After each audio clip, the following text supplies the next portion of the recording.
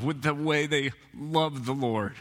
I'm already emotional this morning. It's that second hymn that got me, so sorry about that. And I didn't get much sleep last night, but it's that next generation. I just don't want to hear that, the next generation doesn't have anything to offer and they're not like us. You look at the names on the back of that bulletin who have gone before us. Phenomenal names. Love those people. Love Janet Bell. Loved Herb Cruz. And the Lord's going to keep doing that. He's going to keep sanctifying and building his church through these kids. And so we got to be pouring into them and loving them and discipling them and not giving up on them because they're not giving up on us. And we've had 4 already testimonies about reading through the scripture. All 4, this is where I chastise you pastorally. Every now and then I have to do this. You're nervous. All 4 have been women. Next year, as we read through the Bible, the goal is that we would have men testifying, I read through the Bible this year for the first time ever. You can listen to it. You don't have to read it. If you want to, I'll come over and read it to you. I'm willing. At night, I'll just sit in your living room. And now that I've said that, I'm afraid some of you might ask me to actually do that. I know some of you. But I will. I'll call you, and I'll read it to you if you need to. But let's do it. Not all next year. We're going to read through the Bible together. And it's going to be scary because we've never done it before, and God will show up through his scripture. So let's jump in there and do it together. Let me pray, and then we'll jump right in. Father, thank you so much that throughout Scripture we see your gospel passed down from generation to generation to generation. And no one generation can lay claim to it exclusively. And no one generation has it figured out.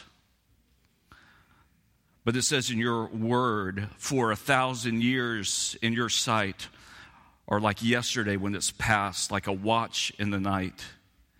And it says in your word that you have been our dwelling place in all generations. And it says in your word that our sins are set before you. Even our secret sins are set before you. And the years of our life are many, but they pass like a mist. So, Father, would you satisfy us in the morning with you? Whether we're old, whether we're young, whether we're in that awful middle-aged period where we're lost in between, whether we're kids or whether we're breathing our last breaths. May we praise you, may we honor you, may we glorify you.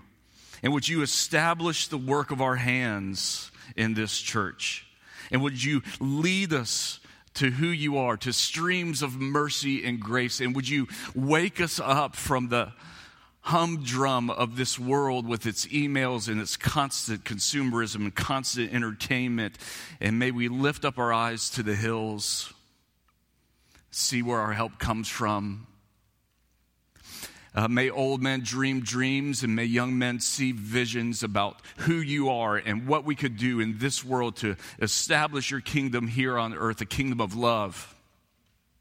It's a kingdom of peace. It's a kingdom of forgiveness. It's a kingdom of joy. It's a kingdom where we have a king that we get to follow, who knows all of our sins, all of the family sins that are hidden in the closet, all the things that we've never confessed, and yet you know them all, and you love us, and you forgive us. And that's unnerving, and that's scary, because we don't know what you'll ask of us. But you're a king who can be trusted, and you're a God who's proven your tenderness to us and your kindness, and that's what leads us to repentance. So now as we turn our attention to your word, guide us, direct us as we come to this passage in Peter and talk further about how to kill our sin before it kills us. We pray in your name. Amen. We have a tremendous problem I think we all know that. Like, I think the whole world would agree that we have a tremendous problem. The problem is we can't decide what the problem is. Some people will think this: if everybody would just vote like me, we won't have a problem. If everybody would just think like me, we wouldn't have a problem. If everybody would just act like me, we don't have a problem. And if you're in high school, you might think, if my parents would just let me do what I want, I wouldn't have a problem. If you're a businessman or woman, you might think, if they would just value me for what I bring to the company, I wouldn't have a problem. If you're a spouse, you might say, if my husband or wife if they would just see me for who I am, I wouldn't have a problem. You might think you won't have a problem if you just got a boyfriend or a girlfriend. Or you wouldn't have a problem if you could get that raise or you could get that job. We all think that we have a problem that we need to solve, but really the problem is we live in a broken world. And in that broken world, we have sin, and that sin is on us. It would be so nice, wouldn't it, if we could just carve out a group of people and say, if we could get rid of these people, then we wouldn't have a problem. But that's been tried, right? There's genocides throughout world history that have tried that and have not found it to be successful, because the problem actually lives in our human hearts. So says Alexander Solzhenitsyn. The problem is that sin lives here. And so what we've been discussing over the period of this last couple of weeks is, how do we then defeat that sin? Here's what Christ does. He not only saves us from our sin, he not only covers our sin, he not only forgives our sin, but then he also says, here's the power you have to defeat the sin that's in your heart right now. Here's the way that you change those generational struggles. Here's the way that you don't allow that anger to be passed down. Here's the way that you stop that sin, which is continuing the problem in this world. Here's the way that you stop that now in your life, and you can do that with the power of the cross. I will forgive it for sure. I will bring you to my heavens for sure. But I also want you now to learn how to live in such a way that pleases me, and to say goodbye to that sin that has been plaguing you, that's been brought into your heart. We have a cat. We have two of them.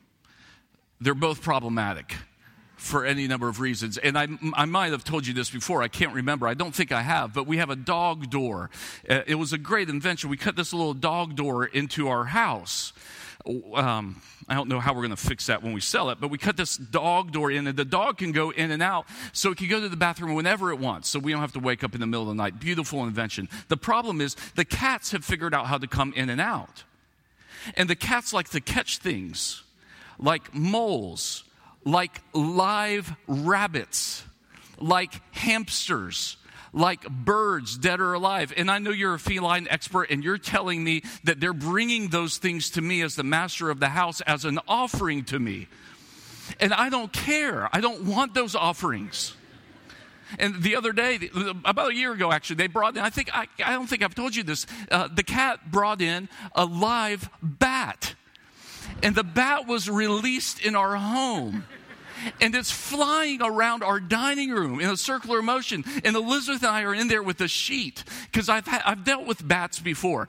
And I told her, we've got to throw the sheet when it hits the apex of the dining room. We got to throw the sheet. And I kept throwing the sheet, and she's not throwing it at the time, which only made me laugh hysterically, which only made her mad. So now we have a problem that the cat has brought into the house. And I can't figure out whether I'm to kill the cat or the bat. I can't figure out what I'm supposed to kill at this moment. But I know the one thing that I can't do is this.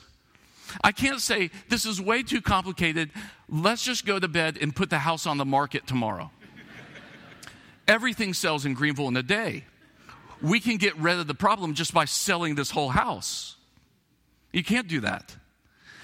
The bat's in the house. You got to deal with it. Sin's in your heart. You can't just sell your heart away. You can't get rid of it. You've got to deal with it. The problem is there now, and you've got to deal with it.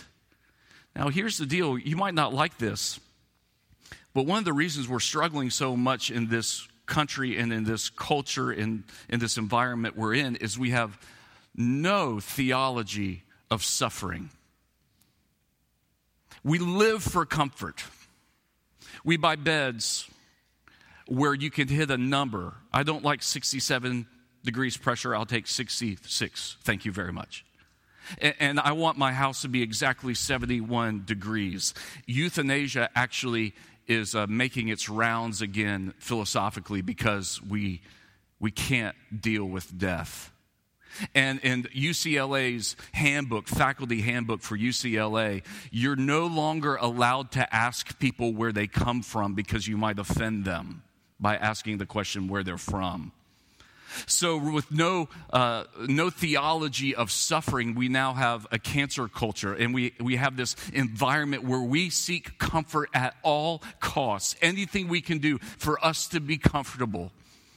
So here's the first point. Suffering is the way to holiness, and holiness is the way to comfort. Suffering is the way to holiness, and holiness is the way to comfort. 1 Peter 4. Since therefore Christ suffered in the flesh, arm yourselves in the same way of thinking. For whoever has suffered in the flesh has ceased from sin. Now, that's not one that you have etched in your bathroom, right? But we need to pay attention to that. So as to live for the rest of the time in the flesh, no longer for human passions, but for the will of God. For the time that is past suffices for doing what the Gentiles want to do, living in sensuality, passions, drunkenness, orgies, drinking parties, and lawless idolatry. With respect to this, they're surprised when you don't join them in the same flood of debauchery, and they malign you. But they will give an account to him who's ready to judge the living and the dead. For this is why the gospel was preached, even to those who are dead, that though judged in the flesh the way people are, they might live in the spirit the way God does. Suffering is the way to holiness, and holiness is the way to comfort. Look at verses 1 and 2 again. Christ suffered in the flesh, so arm yourselves with that same way of thinking. In other words, to put to death your sin, here's what we don't talk about a lot, that will cause you some suffering. But the suffering to put your sin to death is not worth comparing to the suffering that will happen if you do sin.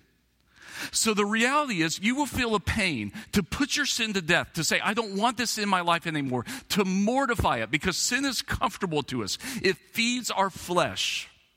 You know, it's just for a moment. It tells us we're powerful when we gossip. It tells us we're right when we slander. It feeds the flesh when we envy or when we lust. But that sin will cause more suffering in the long run than the suffering of putting it to death. Take, for example, Joseph and David. Right? Joseph, caught by Potiphar's wife, tried to sleep with him, grabbed his cloak, he left his cloak, and he ended up in prison. Now, that's more suffering than most of us will have to endure, but he ended up in prison for a number of years. Eventually, after interpreting dreams, he became the second highest person in the Egyptian government. He had all of these resources, and so he could feed his family and his brothers, and we see at the end of Genesis chapter 50, God works all things together for good. And then think David. And David didn't go through that momentary suffering to put his sin to death, and instead raped Bathsheba. And from there, he was thrown out of his kingdom. From there, all of his family became incestuous relationships. From there, he murdered somebody, and his own son died. The lineage of trauma and the lineage of suffering that comes from participating in that one sin was immense. And so holiness comes from arming ourselves in the same way that Christ did, that to put our sin to death, we may have to suffer. It may cause momentary pain. It may cause that moment where we have to have that feeling of, I would rather indulge in this sin, but I'm not going to because this is going to open up so much pain and suffering. Instead, I'm going to say no, and I'm going to suffer here. This is written by Peter.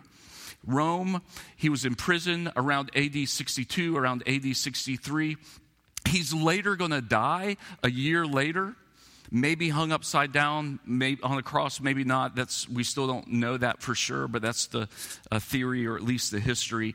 But Peter is the one that Jesus said, "Get behind me, Satan." Why did he say to Peter, "Get behind me, Satan"? Well, Robert Cunningham has a great quote about this. "Get behind me, Satan," said Jesus, "not to a woman caught in adultery, not to a sleazy, thieving tax collector, not to a weeping prostitute, yet to walk away from her trade, not to a woman still hiding in the complex web of her broken sexual relationships and shame, not to a doubting disciple." But he said, "Get behind me, Satan," to a leader in his own community clinging so tightly to visions of greatness, power, and control that he couldn't embrace the way of the cross. Peter couldn't embrace the way of the cross. That to follow Christ means we will have resembling marks of suffering. And to arm ourselves with that, and to recognize it, and to be willing to come and to die. Now, the people here, verse 3, are described as, all of these things are described as a flood. If you look at verse 3, living in sensuality, passions, drunkenness, orgies, and the like. And I want to say, if you're not a believer, we're not saying, don't do these things and God will love you. That's not what Christianity says. What Christianity says is, God loves you, so you don't have to do these things. You don't have to fill the void of your life with all of this sensual stuff that's only going to last for a second. You get all of the benefits of right sexuality and right food and right drink. You get all of the benefits of that without having to be a slave to it. But interestingly, he describes this as a flood. They just kind of take you away. They just kind of sweep you away. You never intended to go that far. And I would ask, what are the floods right now? Like, what are maybe these are cultural. These all still go on. And this is not an exclusive list. But what are the things that kind of take you away? Is it your language? Is it your drinking? Is it your idolatry? Is it your greed? Is it sex? Is it consumerism? What is it that takes you away? Because here's the vision. The vision is those things are going to take you away, or you can, and I love this, you can surprise people with your holiness. Look at verse 4. With respect to this, they're surprised when you don't join them. If you've been around this church for a number of years, you know I hate haunted houses. Hate them. I have no idea why you pay somebody to scare you. I don't get it at all. And it all started when I was like 10 years old. And they took me to a haunted house. And it got so bad, I was screaming so loudly with a high-pitched voice that they stopped the whole show. And the guy with the chainsaw literally turned on the lights, literally took off his mask, walked over to me and said, "Son, are you okay?" And I said, "I don't think so. No. You have a chainsaw and you're scaring me. Why would I be okay?" And then I said, "I guess so." I didn't know I was screaming like that. And then they put the lights in, and he cranks the thing back up, and I start screaming again. And they stopped the whole show again, and I finally got ushered out the back door because I was too freaked out. I have no idea. I don't like haunted houses.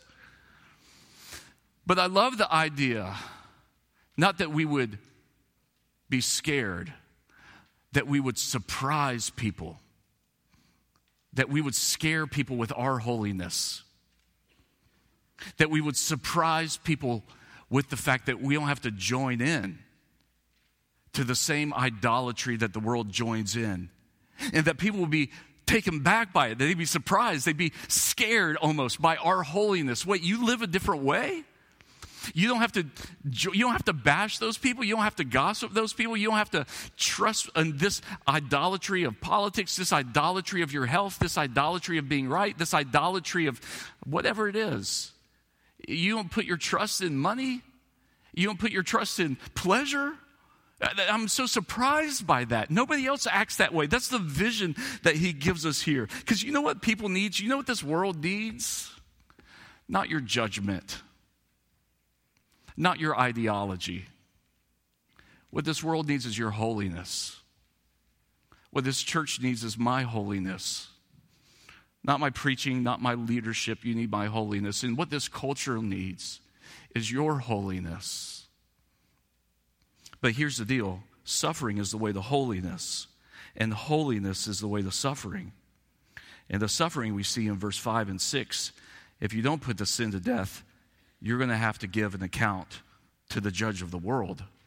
And we don't have to judge the world. The judge is already there in Christ. He'll judge the world. He'll do the sorting. You can suffer now and be vindicated on the last day, or you could just not suffer, create more suffering, and be judged on the last day. Close this point with this quote by Bonhoeffer. And to remind you, Bonhoeffer was a German theologian who had planned an assassination attempt against Hitler and was caught, and was actually right before that offered in 1941 $100,000 in 1941 money, $100,000 job teaching theology in a seminary in America. And he said, I'm going to stay and suffer with my people so that when this is all over, I can rebuild the church as their pastor and look in their eyes. And he was put in prison, and then they hung him. Bonhoeffer said, the cross is laid on every Christian. The first Christ suffering which every man must experience is the call to abandon the attachments of this world. It is that dying of the old man which is the result of his encounter with Christ. As we embark on discipleship, we surrender ourselves to Christ. In union with his death, we give over our lives to death. Thus it begins. The cross is not the terrible end to an otherwise God-fearing and happy life, but it meets us at the beginning of our communion with Christ. When Christ calls a man, he bids him to come and to die. We don't talk about that much, do we? Christ says, come and die to all of this stuff and follow me. Come and die to those worthless idols and follow me. And so the second phrase that I want to give you, second point is this. Serving is the way to strength, and strength is the way to glory. Look at verse 7. The end of all things is at hand. Therefore be self-controlled and sober-minded for the sake of your prayers. Above all, keep loving one another earnestly, since love covers a multitude of sins. Show hospitality to one another without grumbling. As each has received a gift, use it to serve one another as good stewards of God's varied grace. Whoever speaks as one who speaks the very oracles of God. Whoever serves as one who serves by the strength that God supplies, in order that in everything God may be glorified through Jesus Christ. To him be glory and dominion forever and forever. In other words, let me just summarize it, walk through it very quickly. The end of all things is at hand. So wake up. In other words, you don't get a mulligan on life. There's no breakfast ball. Life is not a dress rehearsal. You only get one shot at living for Christ's glory when you're 18, because you're going to turn 19.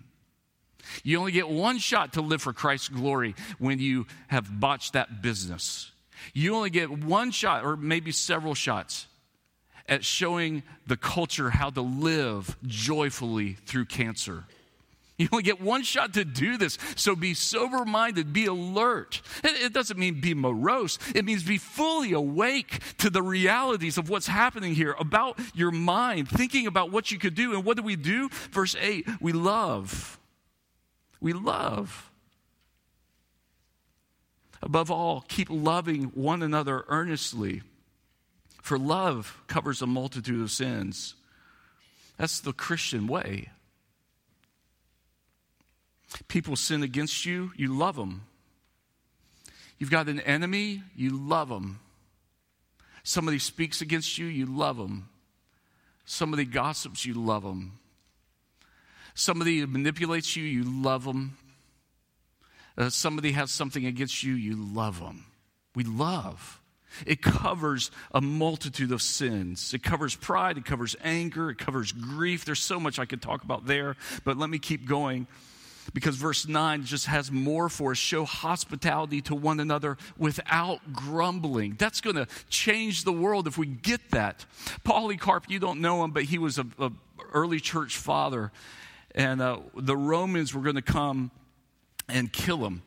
And he knew they were coming because he was preaching the gospel. And so they showed up at his house. He was later going to be bound. He was going to be beaten. He was going to be lit on fire. That was going to happen in about 24 hours after this moment. But 24 hours before that moment, the soldiers came up to his house and they said, Polycarp, we're here to get you. And he said, I know, but do you all want to sit down and have a meal first? The soldiers that were coming to torture him and kill him, he offered hospitality to. He offered them a meal, and they took him up on it. And they came in and they sat down together and they ate. And he had hospitable nature with them without grumbling. Hospitality in the church, it starts pretty simply, doesn't it? It just says thank you or hello or how are you? Have you been here before? I've never seen you. You look sad. Can I pray for you? It's just hospitality. At these doors, when people walk into these doors, whether you are stinking of bourbon from the night before, or whether you're dressed in a seersucker suit, or whether you just came off your night shift, or whether you've showed up for the first times, you should receive hospitality.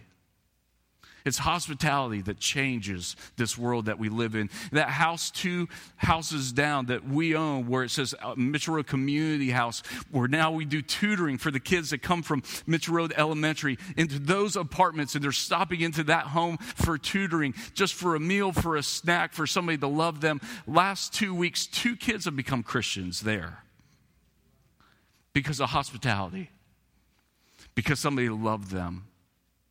And over the last couple of weeks, you don't know this, and we don't talk about this much, but over in the very back behind our retainer pond, there's been homeless people living in the woods back here on our property. We're not kicking them out. We're going to try to talk to them, figure out why they're homeless, be hospitable. We're not going to say, get off our grass. We're the church.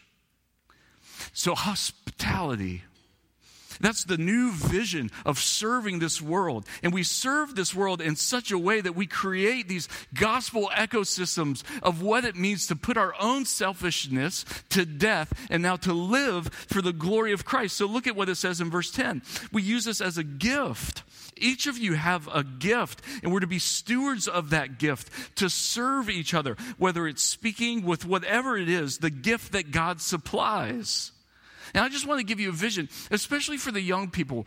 You've been on my mind a lot. I've been praying for junior high and high school kids a lot. I just want to give you a vision that your life could be used in such a way to serve Christ. Maybe you're gifted to make money. Go make a bunch of money. That's great. Get your lake house. That's great. Then start an orphanage.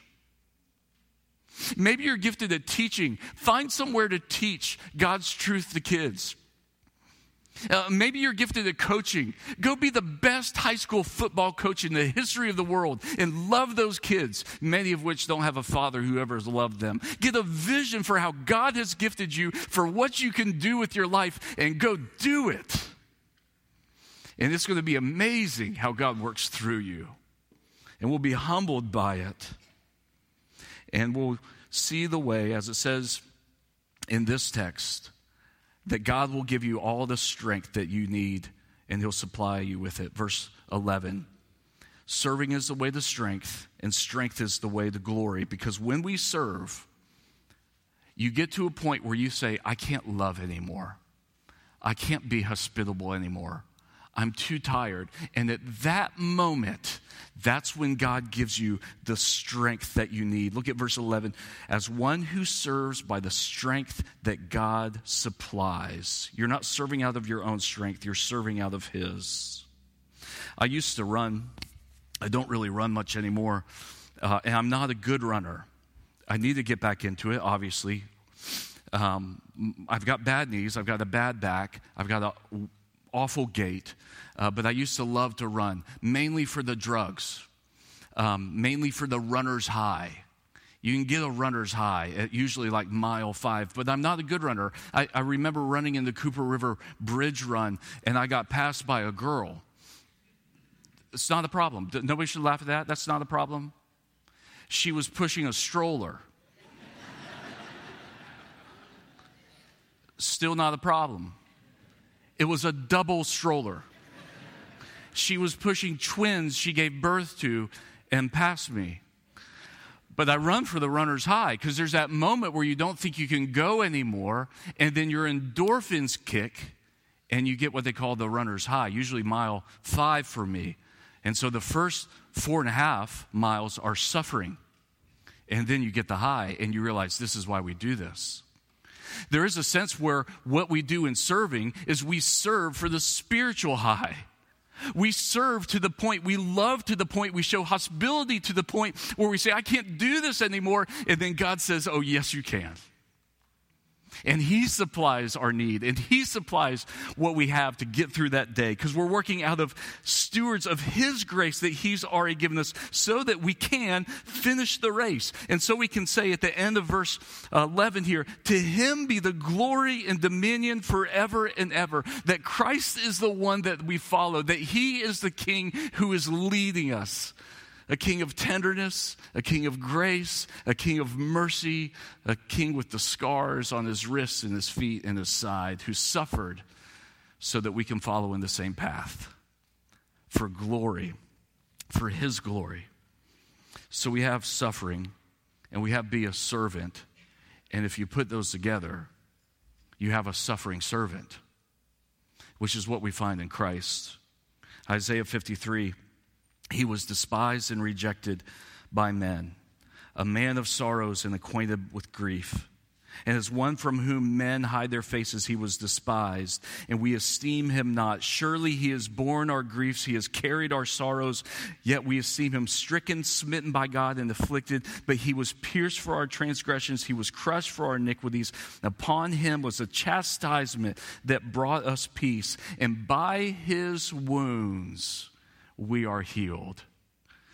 Friends, here's what I want to remind you of. I want to remind you finally this morning of the great grace that is ours in Christ. That the Father loves you, and that the Son died for you, and that the Holy Spirit exists to unite you with Him and has put down the deposit on your life so that you never have to doubt. I want to remind you of the way that God extends you grace and forgiveness over and over again, because by His wounds, He's paid for everything and we are healed. And matter of fact, in the garden, when all of this broke apart, it was the serpent who said, take and eat that apple. It's not going to harm you. Feed the flesh. That one moment, just grab the apple. Don't trust God has your best intentions in mind. Just grab the apple, and then that take and eat of the serpent has been replaced by Christ's sacrifice, where He said, now take and eat. Take and eat my body. Take and eat my blood. And remind yourself of the suffering that I did. Now follow in that path, serving me, so that you can have comfort and so that you can have glory. On the screen, we'll put up this communion prayer that we often pray that says, we'll read it responsively.